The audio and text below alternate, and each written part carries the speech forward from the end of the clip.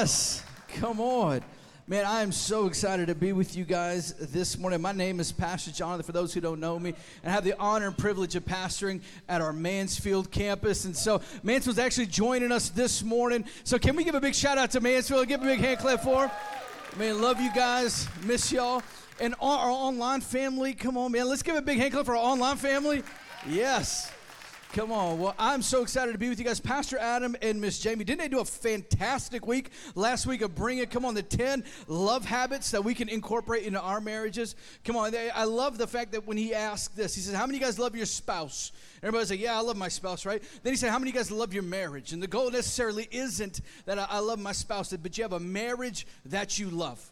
That you have a marriage that you love. And we're diving into what is love, breaking down kind of marriage and family and all those different things. But I'm so excited to be with you guys this morning. As we kind of recap what it is all about, we take out of 1 Corinthians chapter 13, really of what this looks like, of what love is. What is love? And biblically defined, coming out of 1 Corinthians chapter 13.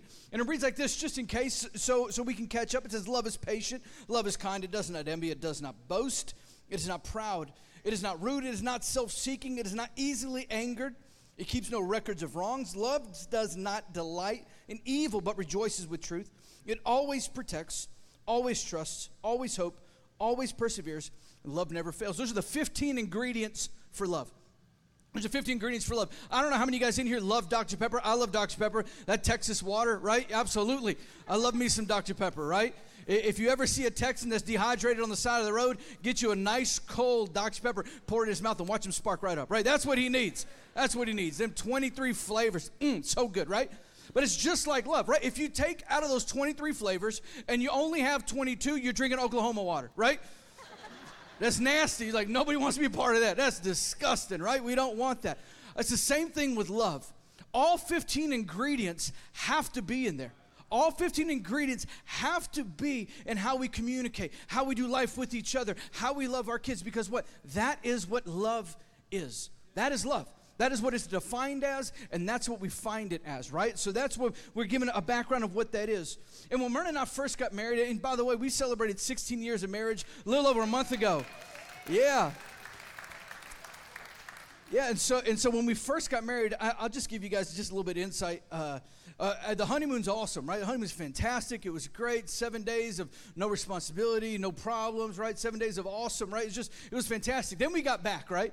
And I don't know if you've ever had somebody stay at your house, like your best friend stays at your house, and you're like, hey, man, this is awesome. We're best friends. And you play video games all night one night.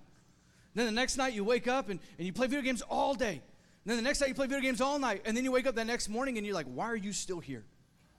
You know what I'm saying? When you're ready for them to go home. They ate the last peanut butter and jelly thing that you're like, that was my favorite, and you ate it. And you look at him, he's like, I don't even want you to be my friend no more, right? That was 3 days of marriage for me and Myrna, post the honeymoon. I woke up and I was like, why are we still here? We don't like, I was like, I'm ready for you to go to your house. You know what I'm saying? She's like, I'm ready for you to go to your house, right? And so our marriage, as it began to go, it was crazy. It was tough. It was hard. And I didn't realize how much I was going to have to work at my marriage. I had no clue.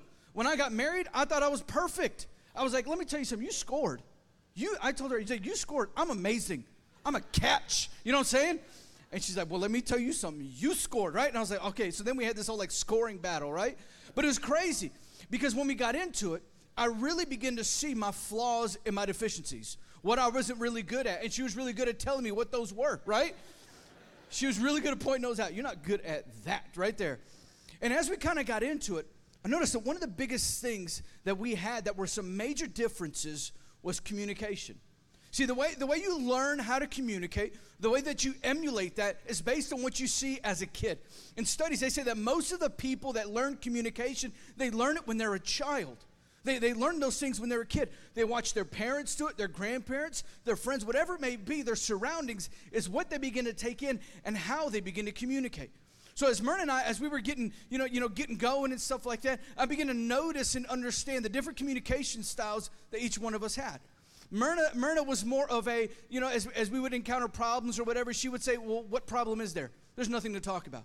For me, it was like, I was raised to be like, hey, if you're going to be a man, you go after that and you deal with it right now. And so I'd be like, okay, great. So I have this thing in my mind, and my dad say, be a man. Be a man in your marriage. Lead your household. Come on, do this, do that. So we get in little tiffs, and I'd be like, well, let's talk about it right now. And she'd be like, I don't want to talk about it.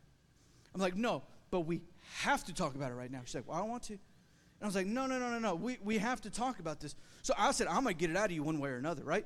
I got married a long time ago, 16 years ago, right? I was a 21-year-old kid when I got married, okay? So now you're dealing with 21-year-old me, right? I'll just be honest with you guys because we're family, right? When I moved out of my house, I'd never done laundry a day in my life. Everybody's like, oh, my God, what is wrong with you? And the people look at me and say, I know why you had problems in your marriage, right? So it's like, as being the eldest Hispanic boy, I was Prince. Everything I wanted, I got, right? I was catered to, right? And so I was a little immature. I was a little wild. I was a little spoiled. All of these things, right? And my wife was fantastic at telling me each one of these things.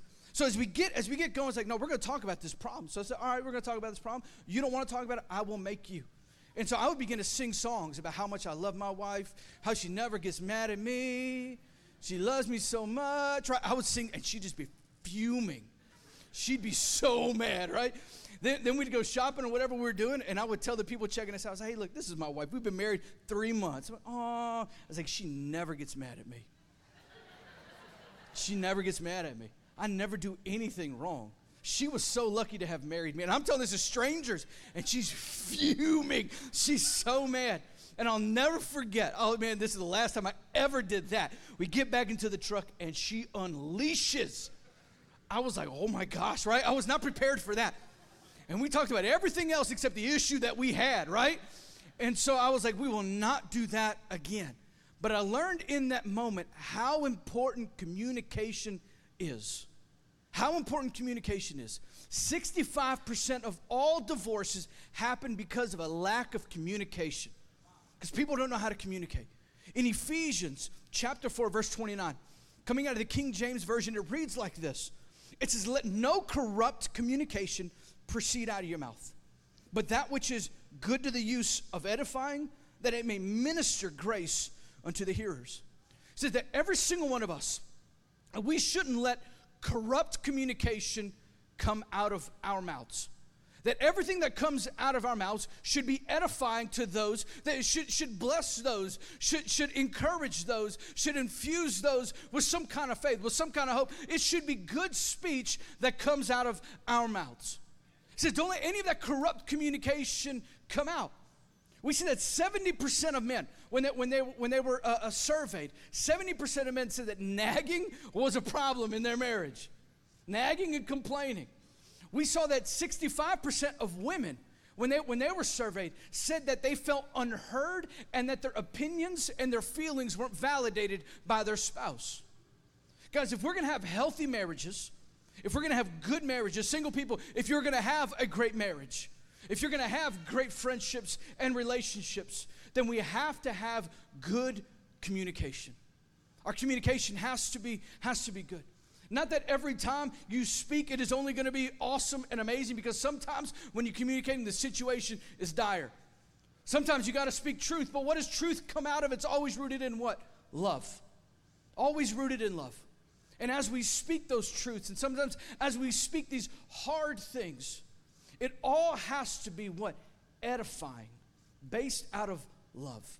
That a communication wouldn't be anything that tears down or destroys, but it would always be something that builds up. Because the goal isn't that I prove that I'm right and that you're wrong. The goal is that we have a happy marriage with God in the center, and that whatever God joined us together, let no man tear apart, right? And we understand that as he brings couples together, there's a purpose in the kingdom for that we would begin to find that in that communication we have. In Luke, Jesus is talking with the disciples, and he's telling them, and he's walking with them, and he tells them this thing, and I love how Jesus would teach as he's using the things around him. That's the way I am. I'm not a reader, and I can learn. I'm a doer. I'm a seer. Let me see how you do that, then I'll learn. And as Jesus is talking to the disciples, he shows them this thing as they're walking around. And he tells them this. He says, no good tree bears bad fruit. Coming out of Luke chapter 6, starting at verse 43. He says, nor does a bad tree bear good fruit. He says, each tree is recognized by its own fruit. He says, people do not pick figs from thorn bushes or grapes from briars. He says, a good man brings good things out of the good stored up in his heart. And an evil man brings evil things out of the evil stored up in his heart. It says, for the mouth speaks what the heart is full of. So as we begin to understand what this is and how our communication is paramount and what we say actually carries weight, right? Because life and death is in the power of the tongue. And so how we communicate and what we say, those words take on life. Those words may not look like it. That old adage, sticks and stones may break my bones, but words will never hurt me. Dude, words friggin' hurt. I'd rather you hit me in the head with a brick, you know what I'm saying, than damage me for life. You know what I'm saying? I got to deal with this childhood trauma. You called me fat when I was 6, right? It's like, I would rather have you just poke me with a stick. You know what I'm saying? Now I'm dealing with all this junk. Right? Words hurt, and they hurt in a different way. And if we can't, out of our mouths, communicate anything good, then you have to then ask, what is stored up in your heart? Because you will never produce what you're not. You will always produce what you are. It doesn't matter how hard you try. It doesn't matter, all the things that you do. If you don't change who you are out of your heart, he says you will only speak what your heart is full of. So then you have to come and ask yourself, if nothing good is coming out of your mouth, if nothing good is edifying coming out of your mouth, then what are you taking in? What is in your heart? As we begin to study what most couples do together in the evening, 52% of all couples sit down and enjoy TV for 2.5 hours in the evening. Nothing wrong with enjoying TV. There's nothing wrong with that. But when you begin to see what happens as people have problems in communicating, as people have problems in their marriage, you have to come back and look at what are you ingesting. I hate kale so much. Do we have any kale lovers in here? I hate kale. Look, not a lot. Yeah, the kale fan club is small, right?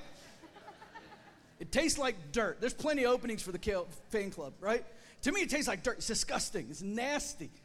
I wake up in the morning, right? When I wake up in the morning, I do not crave kale. I don't wake up and be like, you know what I want? I'll go to the refrigerator. I'm like, dude, cold piece of moist kale. I don't crave that. I don't know what, there's always a condensation on it. You know, it's like and it looks sad in the little Ziploc bag. Just looks depressed in there. Let us out, right? It's terrible, man. I hate kale. And so I don't ever crave that. I don't wake up in the morning like, you know what, man? And walk around just munching kale. No. You don't wake up in the morning craving. It's like, dude, I want me a freaking kolache. Yes. You don't want me? I want a donut. Yes, right? Barbacoa de lengua. I want all those things, right? Give me tacos, bro. I want that. That's what I want. I don't wake up craving kale. No. But I don't eat kale. I eat too many tacos, right? I eat too many donuts. But I don't crave that. You will only eat, or you will only crave that which you consume. And so if your heart is constantly consuming these things, and your heart is constantly going after these things, and you say, well, we tried to do this, we tried to do that, we just don't like it. It's not that you don't like it, it's that you haven't learned to crave it just yet.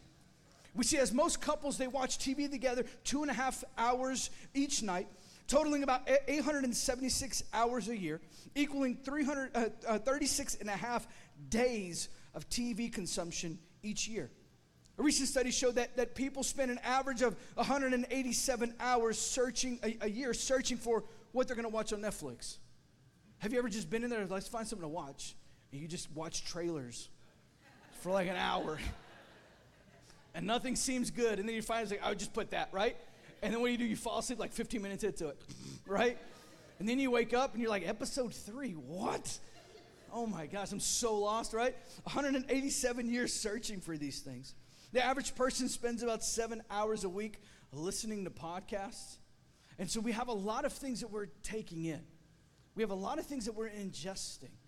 Where the average person spends about 2 hours a Sunday in church.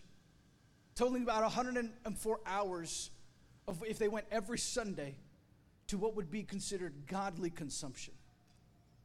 With the rates like that, there's no way with what we're consuming that we would ever be able to have good stored up in our hearts.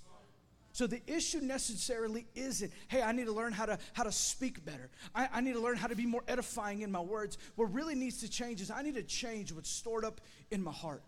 I need to change what I'm consuming. Therefore, when I change what I'm consuming, I'll change what I begin to crave. And when you begin to crave, you change the habits of everything around you. We need to have an open and honest discussion. If we're going to have great communication in our marriages, great communication in our relationships, we need to have an open and an honest conversation with what is it that you're consuming? What is it that's stored up in your heart? I want to give you a couple of good communication habits, some healthy communication practices that you guys can put into place right now. And these are going to seem basic, and these are going to seem elementary, and maybe for some of you, these are going to be eye-opening, or maybe they'll just be some reminders. But here's some healthy communication practices that you and I need to put into place. The first one is this right here, is you need to be present and in the moment. Be present and in the moment. There was this thing that is called, and I learned it this week, called phubbing, right? You're like, what is that? I guarantee you 99% of us in here do it. I don't phub at all. Like, I know you do. Phubbing is this. It's when someone's talking, you're scrolling on your phone. You're just looking at your phone, right? You're not in the moment. You know how many times my wife has asked me a question, I'm like, what? And I pause on a video, I'm like, oh yeah, this is great, right? And I'm laughing. She's like, did you hear what I said? I was like, no. Were you talking? It's like, were you here? She's like, yeah, I just told you this, that, and the other. And I said, I lost it. You guys, we need to be present and in the moment. When we're having communication with somebody, you need to be there. They need to know that they have you and all of you, that you're engaged in what you're doing, that you're with them in that you're making eye contact with them, that you're looking at them, not in a creepy way. Please don't do that. You just stare at them. You know, that's really strange. Have you ever had a conversation with somebody that just stares like so intently? You're like, you're making me uncomfortable. Can you do a little bit of phubbing real quick to make this conversation a little normal? Because this is too weird for me, right? But be present and in the moment. Give nonverbal communication, nodding, agreeing. Wow, okay, right. Do that. Why? Because it lets them know that you're what? That you're in it with them. I'm here with you. Second thing that we can do that will help us with some healthy communication practices is respond with some open-ended questions. Respond with open-ended questions. Don't ask questions that are just a yes and a no answer, but questions that lead to other things, right? I am the cat that curiosity killed. I am. I will ask you so many questions. Because why? Because I'm intrigued. I want to know, well, what did that make you feel like? What did you do after that? Right? I ask these questions, and sometimes I do it at the worst times. Myrna's like, we have to go. It's like, but hold on, this guy's telling me all about his life. She's like, we have to go right now, though. This is not the time for that, right? But ask open-ended questions. Not questions that lead only to a yes or no, but questions that get you a little bit more. When I ask my kids, how was school? I learned not to do that. I learned how to, because they say, good. I was like, would y'all have any homework? Yes. And I'm like, oh my gosh, I want to know about your day. So I'm asking them, hey, was so-and-so there today? No. And I was like, that's not a good question either. So figuring out how to ask them questions that lead to bigger answers. How did that make you feel? How did you respond to that? What did they say? What was going on? Tell me more about that. And as you begin to do that, my son, who is not much of a chatterbox, boy, he opens up. He starts rolling, and then I start phubbing. No, I'm joking. I don't do that. I was like, oh my gosh, dude, we cannot talk about Roblox anymore. Oh my gosh, please. But you got to be there, right? You're engaging with them, right? The third thing that we see is just a good, healthy practice that you can put into place is you can reciprocate it with expressing gratitude. Express gratitude for the conversation. Thank you for taking the time to listen to me. I feel so much better now talking to you. Man, this was really good for us to do that. Because you could sit there and you can take up time and you can do all of these things, and the person was like, well, I just spent 8 minutes with you, 9 minutes with you, 10 minutes with you, and you just walked away. Like, how does that make you feel, right? And then the fourth thing is this right here, is return the favor. I hate it when people, they only like to talk about themselves, right? It's like, dude, you just spent 45 minutes only talking about yourself. And I'll ask you a million questions to keep you going, but you only talked about yourself. When the conversation ended, you were done, you were good, and that was it. We were with a friend of ours that we know, and it's a new relationship, and we were talking at dinner, and the whole time, this person is only talking about themselves. the entire time. We had dinner, and I timed it, because Myrna was like, what are you doing? I was like, just watch. And I'm analytical like this. I turned my timer on, and for an hour and 15 minutes, this person, without taking a breath, just talked about themselves for an hour and 15 minutes. 1 hour, 15 minutes. And I was like, Myrna, look, let's just keep it going. Let's see how long this can go. And she's like, no, that's mean. I was like, no, this person has no idea they're doing it.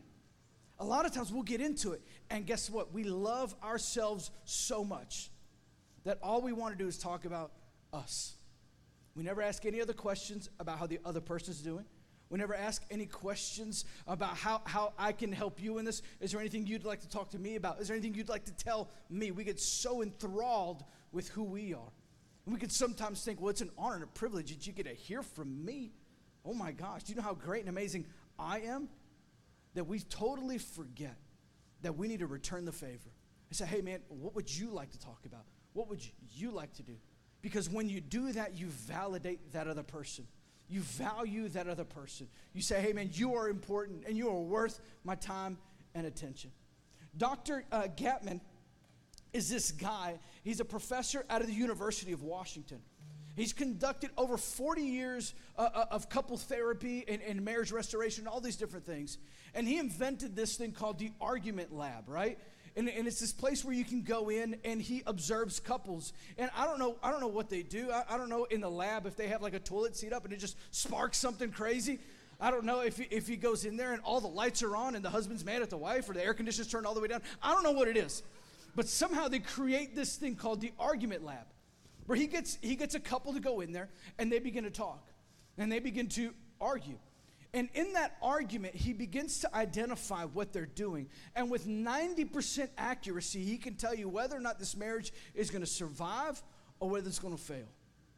And in his studies and all that he's done for over 40 years, he's identified 4 areas that you and I should avoid.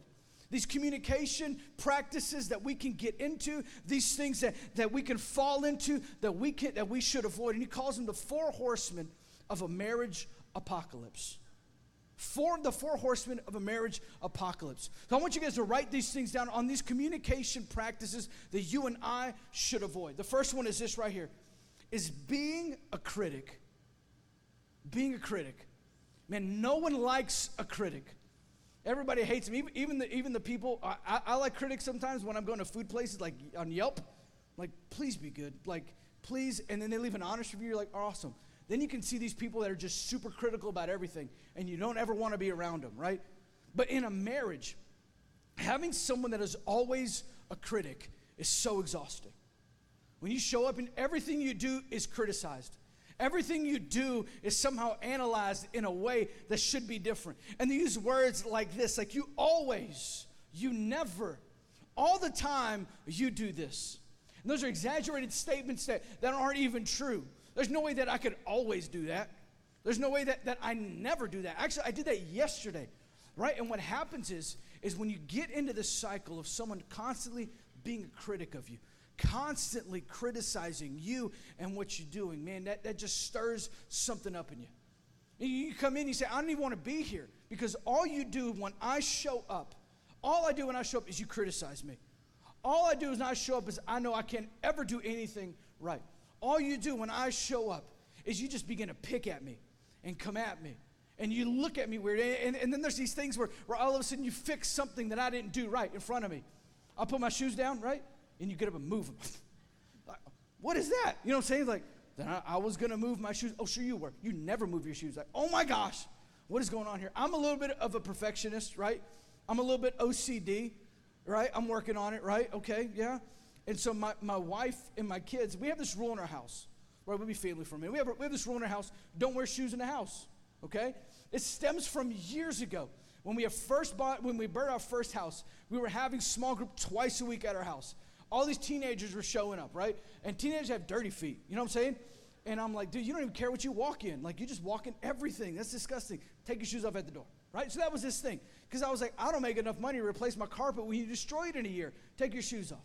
So this thing is then carried over into where we're at now. We just have this thing where take your shoes off. And there'll be moments in time where I can be so frustrated because all of a sudden my kids will put their shoes on in their room and they'll run through the house. I'm like, what are you doing? Take your shoes off. And they're like, but Dad, I just had to do this. It's like, take your shoes off. And they'll take them off. And they'll be like, oh my gosh, walk around with their shoes and then come back and then put them on again. And they're like, I was like, thank you so much. But it can become a problem when all of a sudden you're rushing in the house where you've got to do something, right? Where you're in it, and I'm like, take those shoes off. And like, but leave me alone. I just got to do this. My wife says, she told me this the other day. She says, I live here too. This is my house too. If I want to wear my shoes, I can wear my shoes in my house. And I was like, but there's a rule. You can't. The rule is you take it off, right? And she's like, if I want to wear my shoes in the house, I can wear my shoes. I was like, no, one shoe, maybe, not two shoes. We'll make a deal. We'll settle this thing. One shoe only. You can wear one shoe in the house. But it's this thing where all of a sudden, what would you rather have? Would I rather have a clean house with immaculate floors, or would I rather have a relationship with my kids and a happy marriage? And we can get into this thing where we can sometimes prioritize the action, or we can sometimes prioritize what we have over the relationships. And she would tell me that. Would you rather have a clean house, or would you rather have a happy marriage? I was like, well, can I have both, please? And she's like, it doesn't work that way. I was like, but sometimes it does. Sometimes it can't. How about every Tuesday we have a clean house and a happy marriage? We'll do that. And so now Tuesday's the day we clean the house, right? And so it happens, right? And so there's a happy medium there. But this is what it says right here in Colossians chapter 3, verse 13. It says, make allowance for each other's faults and forgive anyone who offends you. Let me say it again. Make allowance for each other's faults and forgive anyone who offends you. No matter what happened and how perfect you thought the person was when you married them, doesn't matter how flawed they are now, each and every one of us, we need to make room. We need to make allowance for each other's faults. Because guess what? I have them and you have them. And if we judged each other based on those things, then we'd be lost. But man, we would need to make allowance for each and one of our faults. The second thing that we see him happen is this right here. On a practice to avoid is being condescending. Constantly being condescending. Where you feel like the person you're talking to is beneath you. They're inferior to you. You don't even understand. You couldn't even imagine. You couldn't even begin to understand what's going on. So instead of me wasting my time trying to explain it to you, how about you just do it? How about you just go ahead and get this done? And in a marriage, that is terrible to do. There's moments where we can have those things where you say, you can't even understand. Or we talk to them like they're inferior. Well, why would I even try to explain that to you? Well, I didn't know that it needed gas. What do you mean it needed gas? When the gas light comes on, we got to put gas in it, right? That's what happens. That's where the light comes on. And we'll have these things where all of a sudden we'll be so condescending in our communication that what happens is the person doesn't even want to be around you anymore, because every time they get around you, they feel dumb. They feel inferior. They feel like whatever they say, whatever they do is not even, it's not going to matter. It's not even any good. So then why should I even begin to try? Why would I begin to do that for you? And what begins to happen is they begin to withdraw. They begin to say, look, I don't want to be around you, because every time I get around you, you just make me feel terrible. Why would I want to put myself in a situation like that? Why would I want to be around you when I try to express myself to you and you just come at me with these words of like sarcasm? You make fun of me. You constantly mock me. You belittle everything that I say. You give no value to what I'm bringing to you. You're always condescending with me. Why would I want to have a relationship with you that's like that? Why would I want to do that? I worked for a boss one time that was just that, super condescending. And every time we'd get together, we'd have performance reviews and all this stuff. And his review was based on our review and our performance. And so this guy was such a jerk that every single one of us, when we knew that his review was coming up, we'd all start doing a terrible job. We'd all just be like, dude, we do not want this guy to succeed. Why? Because he's a terrible person. He's a horrible guy. Every time you get around him, he'd just make you feel so dumb. Every time you get around him, you would feel like, why am I even here? I need your help with this. What is going on? And every time you'd get around him, he'd just make you feel terrible. And so what began to happen is we begin to resent him. Say, I don't want to be around you. Nor do I want to be around you. I don't want you to be successful. So I'm going to do what I can to tank whatever you feel like you got going on. And we would have this cycle go on where he would kind of understand and see, and he'd fall right back into his ways. It wasn't until someone had a courageous conversation with him and told him, this is what you do. And we all encouraged him to record a conversation that he was having with us and play it back to him. That he began to understand his tone and what he was saying. A lot of times we say, that's just the way I am. That's who I am. That's how I communicate. I'm a sarcastic person. That's my form of jest. That is how I play. Well, we understand that there's a little bit of truth in every joke that we tell.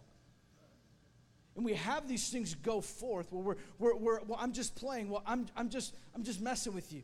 Well, no, what you're actually doing is you're hurting me. You're being condescending and you're downplaying what I'm feeling. In 1 Thessalonians chapter 5, verse 11, it says, therefore, encourage one another and build one another up just as you are doing. That every single one of us should be building up somebody else, our spouse included. Men, it is your job to pastor the household. It is your job. It is your job to lead your family and lead your wife.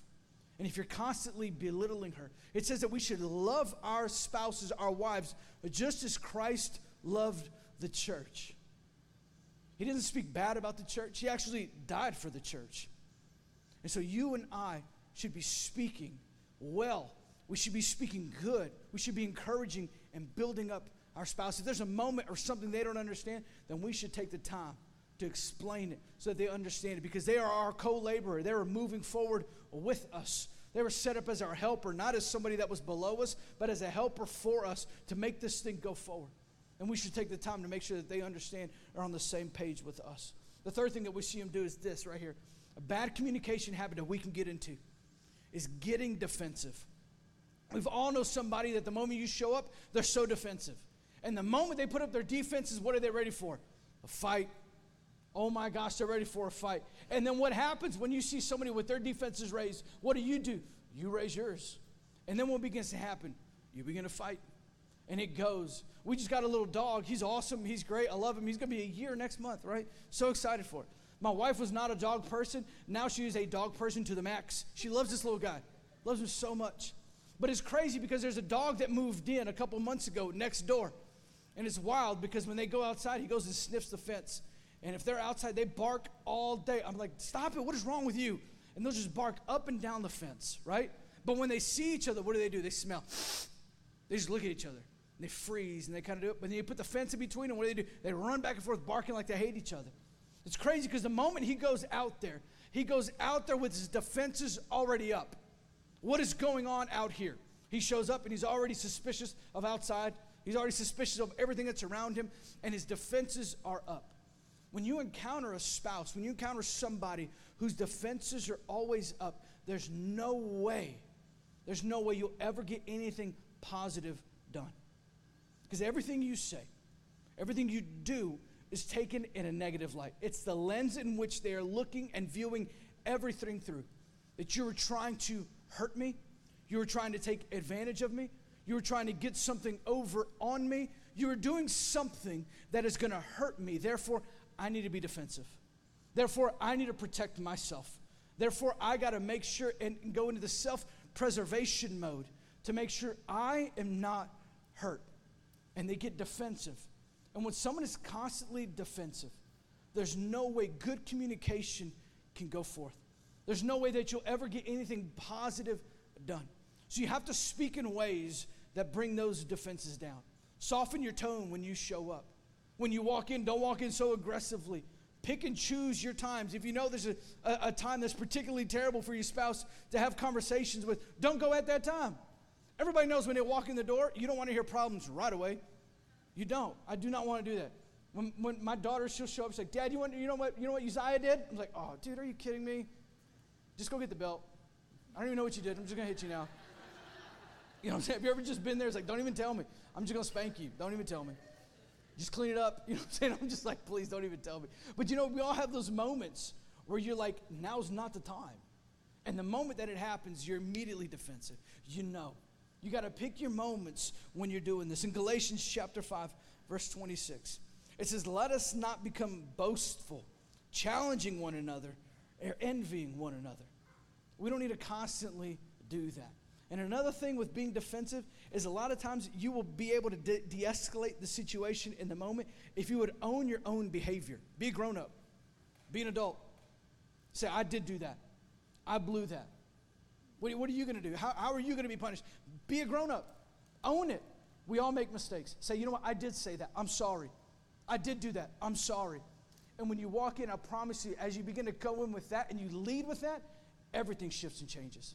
And the last thing that we see, when he said that there's people that were losing their marriages with these bad habits, the last one we see is this right here, is shutting down.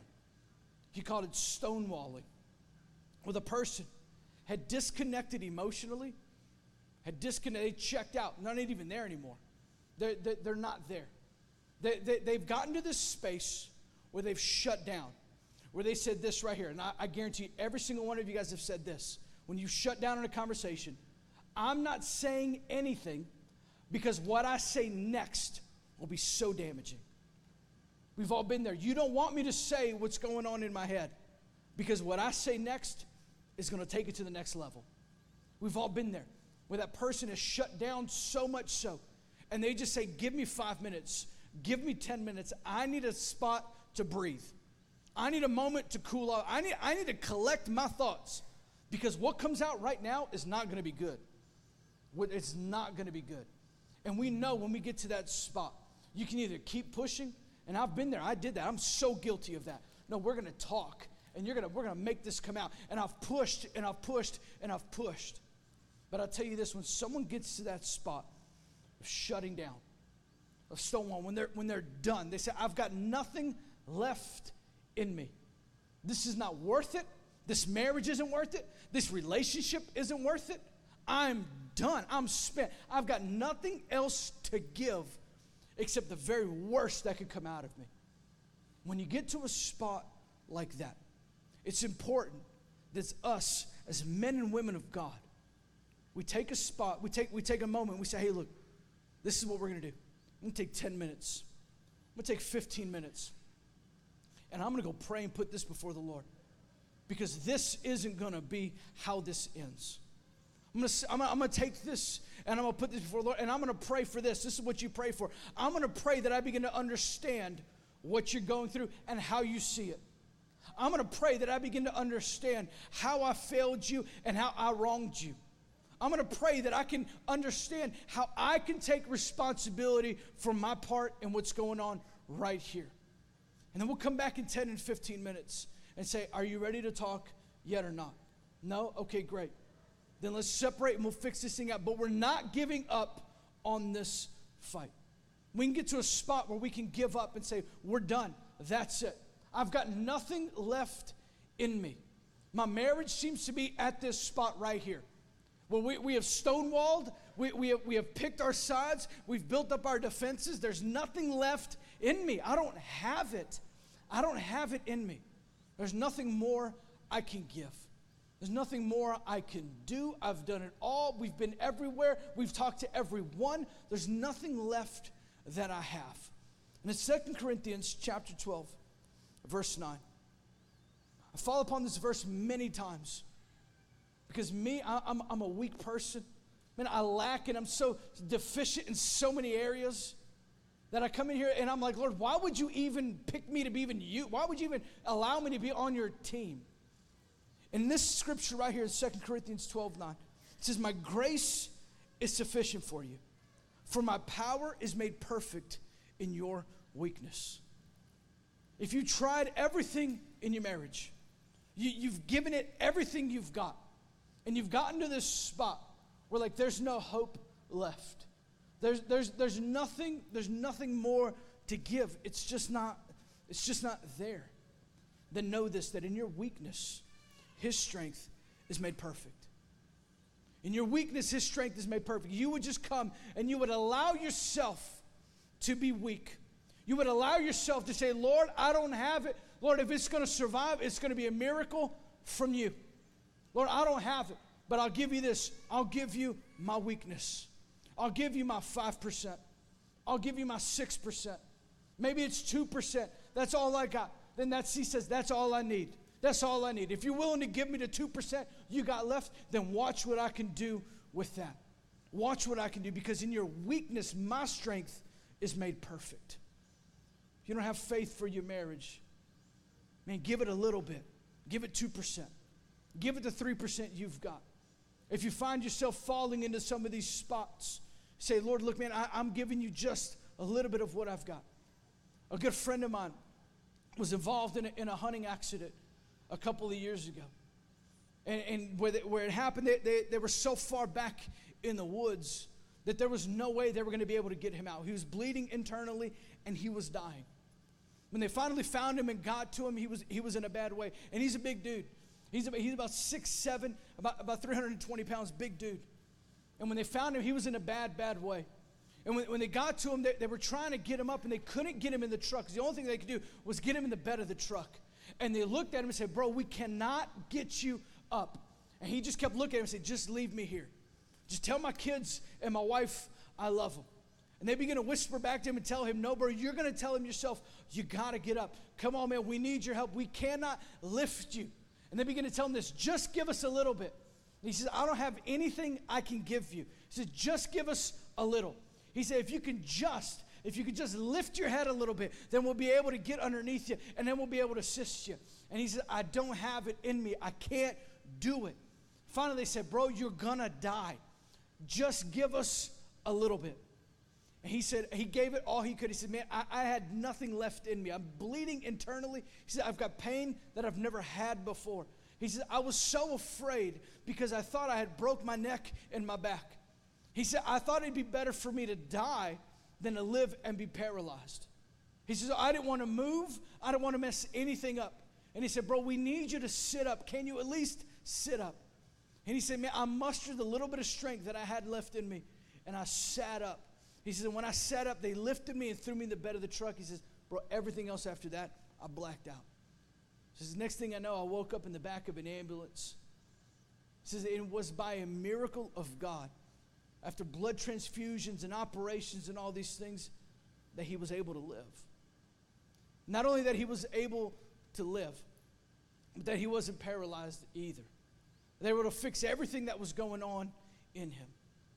See, what's crazy is sometimes all you need to give and all the Lord needs is just a little bit. Can you move? Look, do you have a little bit of faith for your marriage?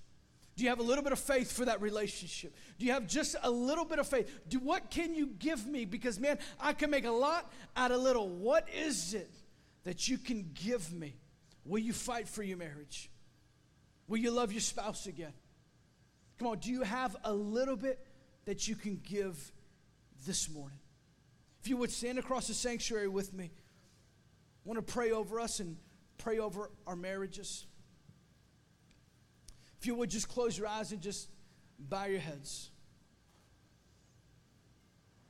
As we pray this morning, I don't know where you're at or what you're going through or what spot your marriage or your relationships seem to be in. Maybe you're here this morning and you've fallen into some of these habits, these practices that we ought to avoid. Where you see yourself constantly being a critic. Where you see yourself always being condescending. You can't help it. He's like, I'm sorry, I'm trying. Maybe you see yourself and you're in this spot where you've shut down, you've disconnected, you've totally detached in order to preserve yourself. You say, I have to do that in order to make myself safe. Then I'm going to challenge you this morning with whatever you're at. You say, Lord, begin to work on me in this area. Lord, begin to work in my marriage in this spot. Lord, if I'm weak, will you be able to revive it again? Lord, in my weakness, Lord, if I give you just a little bit that I have, then Lord Jesus, can you work a miracle in what I've got? Man, I'm at the spot where I've quit. I'm at the spot where I've given up. I'm at the spot where I don't believe there's any more. Then maybe in here this morning, you say, this is your moment. This is your time. But the Lord said, hey, just give me just a little bit. With you being honest with yourself, and just putting those moments, those areas in the forefront of your mind. Say, Jesus, I need a miracle in this area. And under your breath as we pray, I want you to pray and say, Lord, this is what I need. I need a breakthrough in this area for my marriage. Jesus, we love you so much, Father. Lord, I thank you right now, Lord Jesus, that Hill City will have healthy marriages. Lord, at Hill City, Lord Jesus, we'll have marriages that communicate so well. Lord Jesus, they'd be able to go all over the world. Lord Jesus, coaching and showing and teaching people, Lord, how to communicate within the confines of marriage. Father, I thank you right now, Lord Jesus, that, Father God, you're breaking criticism off of spouses. Lord, I thank you right now, Lord Jesus, Father God, that you're breaking that off. Lord, the condescending tone and those other things, or maybe they don't value them as high or whatever. They don't regard them in any way. That, Lord Jesus, Father, you're changing and shifting hearts. Father, I thank you right now, Lord Jesus, for those who can't receive, Lord, because they're so defensive. Lord Jesus, invalidated, Lord, and totally justified based on past experiences and other conversations and all those things. Father, I thank you right now, Lord Jesus, that those defenses are coming down for the sake of the relationship, Lord Jesus, because they believe in what you've done. They believe in the union in which you joined together, Father. Lord, and they're saying, you know what, I'll receive again. I'll put my defenses down. Lord, I thank you right now, Lord Jesus, for those people who feel like they've gotten to that spot, they've just shut down. They've totally disconnected. Father God, they're out. They've checked out. They're just waiting on the kids to graduate. They're just waiting on their finances to be straight. They're just waiting on an opportunity to go that, Father God, right now, Lord Jesus, Lord, when they feel like they have nothing else, Lord, that you would show them, Lord Jesus, that in your weakness, Lord, right now, that your strength can be made perfect. Lord Jesus, that in your weakness right now, if you would give them, if they would give you just a little bit, and Father God, that you can do a lot with it. Lord, if they would just have a little bit of faith for a miracle, Lord Jesus, you could do something miraculous in their marriage. Father, we thank you right now, Lord Jesus, in advance, Lord, for what you're doing right now in the marriages at Hill City. Father, we thank you. We pray these things in your name. If you would, just keep your head out for just a moment. We never want to leave a gathering like this or a spot like this without giving you an opportunity to receive Jesus. You say everything is rooted and based out of love. And maybe you've never encountered a love like his before, a love like Jesus' before. Or maybe you've had a relationship with Jesus in the past, but maybe right now you feel divorced or even separated away from him. And you want to join a right relationship with Jesus. Then I want to pray with you this morning. There's nothing special about the words or how you say it. All that matters is if you mean it in your heart. And if you be honest with yourself, you'd be honest with me, and you'd be honest with God. Say, that's me, Pastor Jonathan. Please pray for me. Then I want to pray with you this morning. If you would, just by lifting your hand, saying, that's me, please pray for me. I don't want to belabor the point. I don't want to linger here too long. But you'd be honest with yourself, and you'd be honest with me, and you'd be honest with God. Say, that's me, please pray for me. I'll give you 5 seconds. If you would, just lift your hand for me really quick. I'll give you 5 seconds. 5, 4, 3, 2, 1. You can put your hands out with me this morning. I'm going to lead you in a simple prayer. And so you don't feel alone or by yourself or left out. I'm going to have everybody in the congregation. We'll pray it out together. And let's say it like this. Say, Jesus. Oh, you can do better than that. Say, Jesus, this morning, I give you my heart. All my successes, all my failures, I give it to you. I pray right now that you would fill me with your Holy Spirit. And I promise to do my best to live for you. Write my name in your book of life. In Jesus' name, amen. Jesus, we love you, Lord. We thank you, Father God, for those who prayed that prayer, even for the first time or yet again. They would feel your warm embrace over them, washing over a multitude of guilt and shame. Father, we love you, Jesus, and we thank you for the ministry today. Father, we pray all of these things in your holy, in your precious name. Amen and amen. Come on, Hill City, will you bless this morning? Hey, we love you guys so, so much. Hey, thank you for joining us online here at Hill City. We're so honored that you would take the time to join us remotely and to celebrate the goodness of Jesus. I hope that word spoke to you. I hope that you were blessed today, and I hope that you are encouraged to go forth in the confidence of Jesus this week, wherever you are. If you made a decision today to serve Jesus for the first time, we want to celebrate with you. Would you text DECIDED to 469-606-2684? And we want to respond. And again, just connect with you, and celebrate the beginning of an amazing discipleship journey with Jesus. Don't forget, next week we are here again, same place, same time, 9 o'clock and 11. And until then, we hope you have an amazing week.